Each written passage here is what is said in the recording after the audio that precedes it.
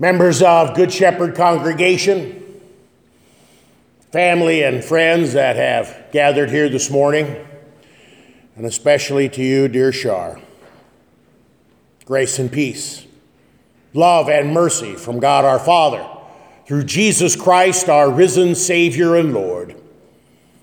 Amen. The text for our meditation today, the gospel reading that we heard just a moment ago from John chapter 6, especially these words: "Do not labor for food that perishes, but for the food that endures to eternal life, which the Son of Man will give you. For this is the will of my Father, that everyone who looks on the Son and believes in him should have eternal life, and I will raise him up on the last day." Dear brothers and sisters in Christ, I remember the day like it was yesterday. September 7, 1966. It was a Wednesday. Pretty typical fall day, just like every other fall day on a small farm in small town Nebraska. A day of school for me, day of hard work for everyone else on the farm. After supper, we sat around watching TV. My dad said, I'm going to paint the kitchen as soon as Green Acres is over. His favorite show. Right smack dab in the middle of Green Acres, my dad, 44 years old, dropped over dead of a heart attack.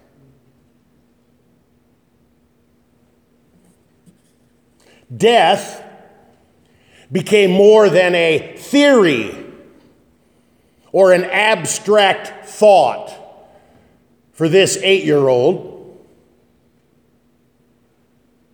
It became real. It was very much a reality laying on the floor right in front of me.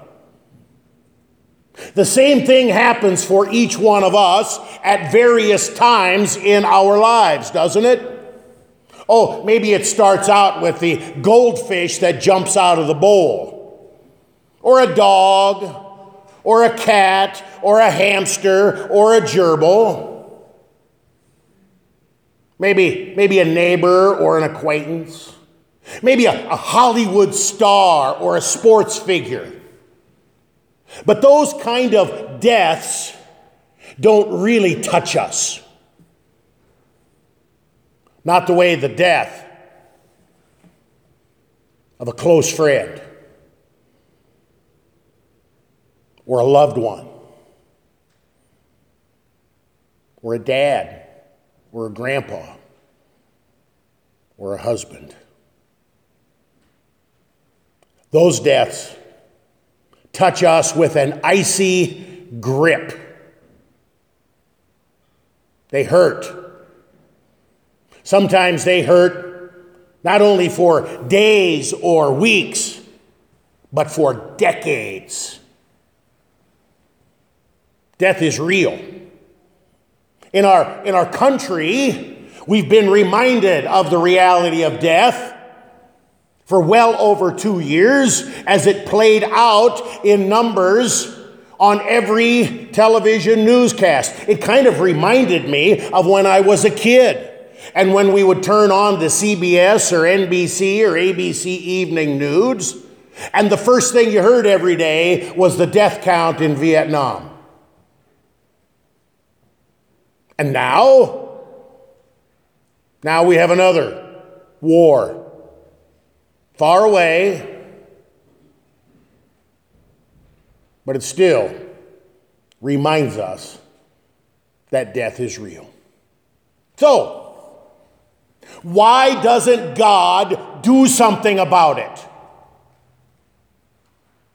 If there is a God, why doesn't he display his power, and might, and do something about this shroud, this sheet that covers over all people, that covers over all nations, as we heard in our Old Testament reading. There are many people who mock at us gathered here today. It's a pipe dream. Pie in the die when you sky kind of nonsense.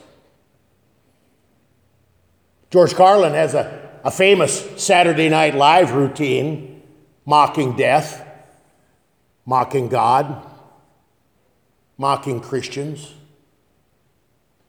He said, "How did God ever get such a good reputation? Everything he makes dies." My friends, we come into God's house today, and the thing that has brought us all together at this point and at this time is death. So, what does God have to say to us and for the benefit of all of those who would rather mock our gathering than comfort us in our loss? My friends, God's word for you today is that God, the one true God, Father, Son, and Holy Spirit, God is a God of life, not a God of death. Did you hear that? God is a God of life, not a God of death. When he created this world and everything in it, including the first people, Adam and Eve, he created them holy and perfect. Everything and everyone would live forever. That was God's plan. That was God's design. He looked at his creation and he said, not only is it good, it is very good, holy, perfect. But all that changed one fateful day in the Garden of Eden. Adam and Eve thought they had better words than God. They fell. They fell for the lies of Satan. They fell from the grace and holiness of God. They fell into sin. And in their fall, all of creation fell. There was no bad weather. There were no wars or rumors of war. There was no pain or suffering or sorrow. There was no death.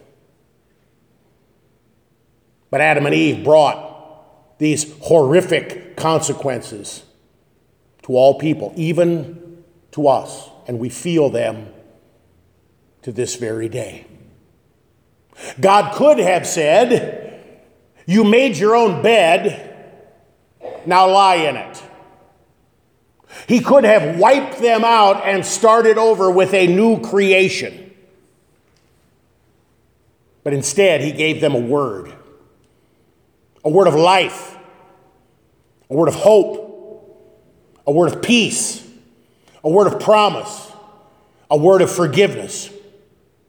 He said, "One day, I will send a Savior into this world who will crush the serpent's head once and for all. And he will restore this broken relationship between God and his creation." Adam and Eve believed that promise. Adam and Eve passed that promise on to their children and grandchildren, to generations yet unborn. Throughout the pages of the Old Testament scriptures, we read of that promise being given again and again and again by the prophets and the patriarchs. And when the time was right, when the time had fully come, God does what he always does. He keeps his word. He sent his Son, born of a woman. He sent his Son, born under the law that condemns all of us. Why?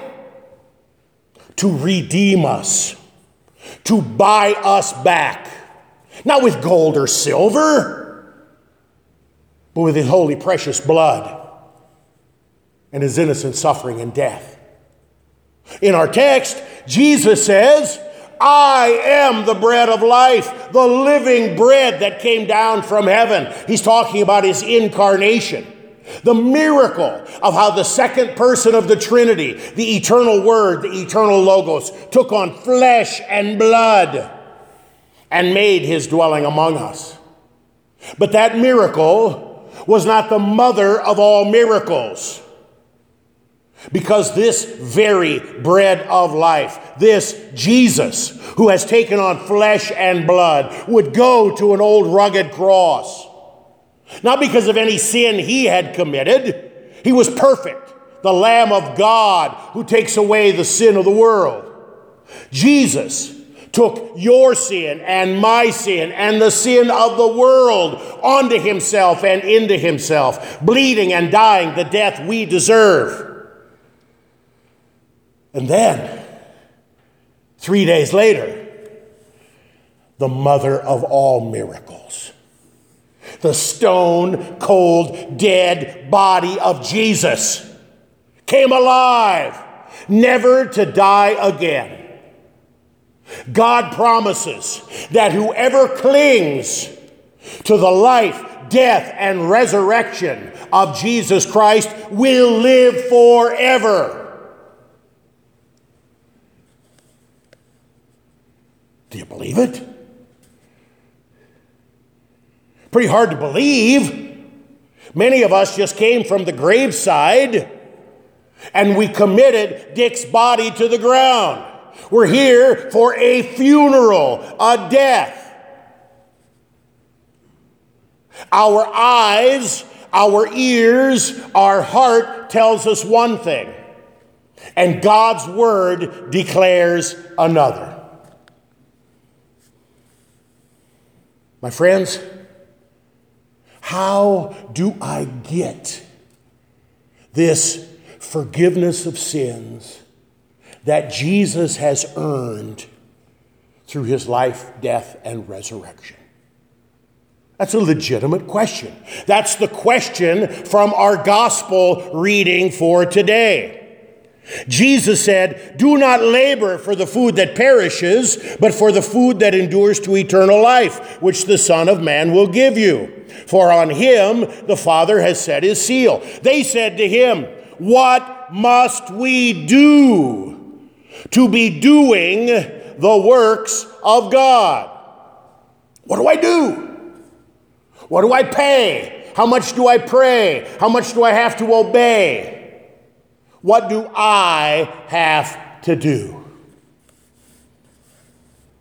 My friends, we live in America, a place of rugged individualism. We tell our children, if you work hard, you can be anything you want to be. Hard work is a hallmark, or at least it used to be, of our nation. There is perhaps no greater example that I know of of hard work than Dick Large. Everything he did 100%. He worked hard, from the heart, with everything. I'll never forget the day, just like it was yesterday, the day that Dick and Shar walked into Good Shepherd. Some of you know this, most of you don't. The first time I saw Dick, you could have knocked me over with a feather. splitting image of my dad. Or at least what I thought my dad would look like 40 years after he passed away. I couldn't take my eyes off him. I couldn't believe my eyes. Who was this guy? Shar had been in church a few times before. We had visited and talked about western Nebraska and Imperial and Juanita Palisade and Pastor Heinz and all kinds of wonderful things. I knew she was married. I knew Dick by reputation. But I didn't know him, and I certainly didn't know what he looked like. Dick's reputation preceded him. Hardest working man I've ever met, one person told me. Proud Marine, war hero. Inventor, honest as the day is long. Entrepreneur, and the list went on and on and on. Hard work, and Dick Large, synonymous. I was just a little bit nervous. First time I went for a visit. It was nothing like I expected. We sat at the kitchen table. We drank coffee. We ate goodies that Shar had prepared. And we talked about church and about God. Whenever I would bring up something like the farm or horses, we talked a little bit about horses. My dad was a horse guy too. Or the military, or all the plaques and patents and awards and things on the wall in his office. Always diffused that conversation. When I came, let's cut through the small talk. What does God have to say? At first, Dick wasn't always with Shar in church. Maybe once a month. I saw an amazing transformation and growth in faith over the last 20-some years. What was once a month being in God's house, I got work to do, man. I don't have time for that church stuff. Became twice a month. Became every week. Every week, come hell or high water. And trust me, with Dick's service, he knew what hell and high water was.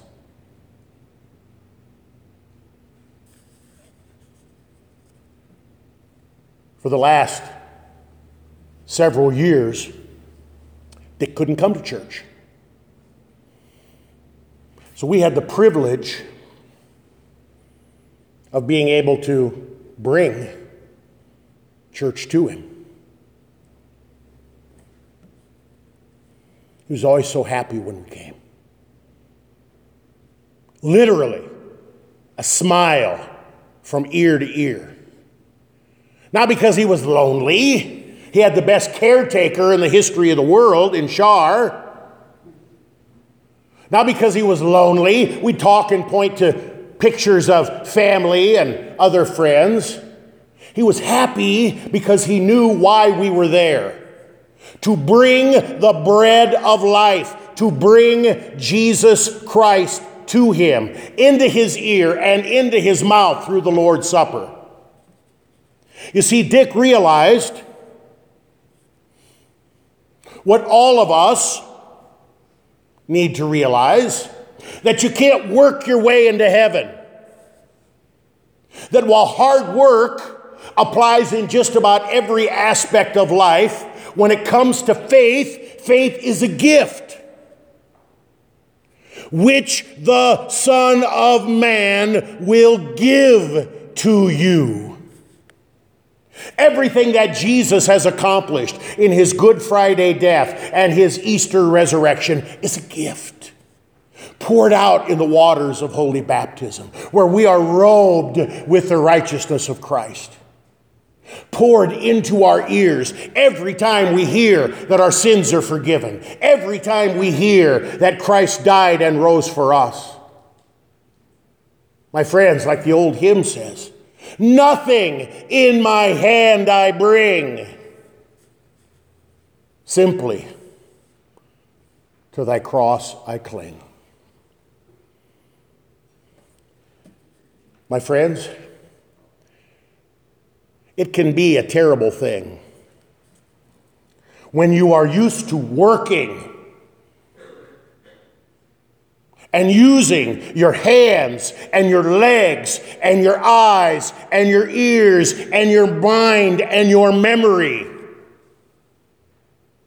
For so many of us, our identity is wrapped up in our work, in our vocation, in what we do. And when we lose that, or begin to lose it, sometimes we're tempted to think that we're less valuable to society, or less of a human being. It was great joy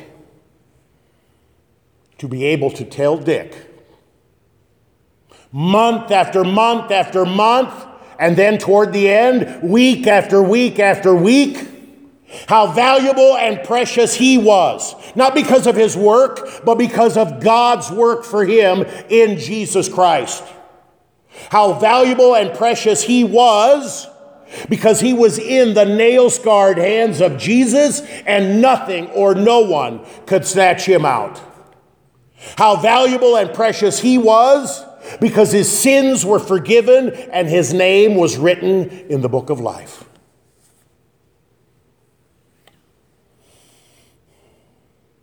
Just a few days before Dick passed, I was out at the house, my last visit to the two of you at that time.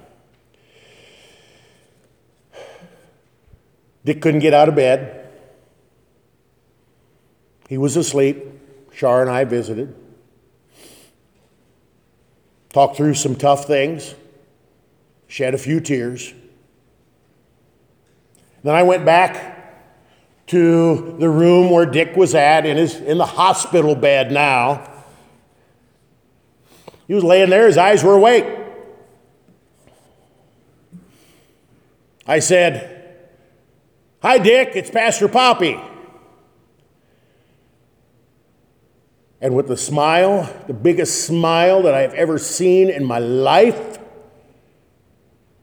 he said, "Hello, old friend."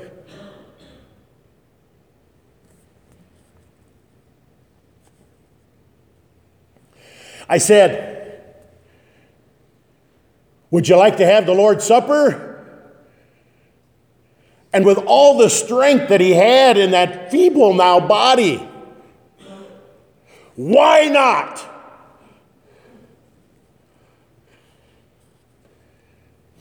We talked about the Good Shepherd Jesus and how the Good Shepherd Jesus had laid down his life for him and picked it back up again 3 days later. I held his hand while I shared that message. A grip that used to just about pinch my fingers off every time I shook his hand was very weak. But with every 10 seconds of my little sermonette, his grip got stronger and stronger and stronger. When it came time to receive the Lord's Supper, had to break the wafer into a small piece. Mouth was dry, was having a hard time swallowing. But he worked, and he worked, and he worked to eat the bread, which was the very body of Jesus. I held his head up and gave him a small sip of wine, the very blood of Christ. When I laid his head back down, he looked me in the eye and said, "Thank you."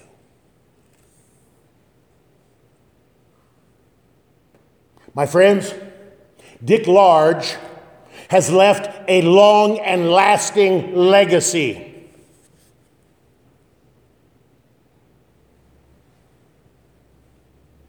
Proud Marine, war hero, faithful husband, faithful dad, faithful grandpa, faithful citizen, inventor, entrepreneur, and the list goes on and on and on. But his greatest legacy, his most lasting legacy, is that he was a child of God who knew he was a sinner in need of a Savior, who clung to the words of Jesus to the very end. Revelation 14:13 says, "And I heard a voice from heaven saying, 'Write this, blessed are the dead who die in the Lord from now on. Blessed indeed, says the Spirit, that they may rest from their work, for their deeds follow them.'" My friends, our God is a God of life, not a God of death. Jesus says, "I am the living bread who comes down from heaven. Whoever eats this bread will live forever." The people said to Jesus, "Sir, give us this bread always." May God do so for us today and always. Amen. Now may the peace of God, which far surpasses all understanding, keep our hearts, our minds, our ears, our work, and our faith in Christ Jesus our Lord. Amen.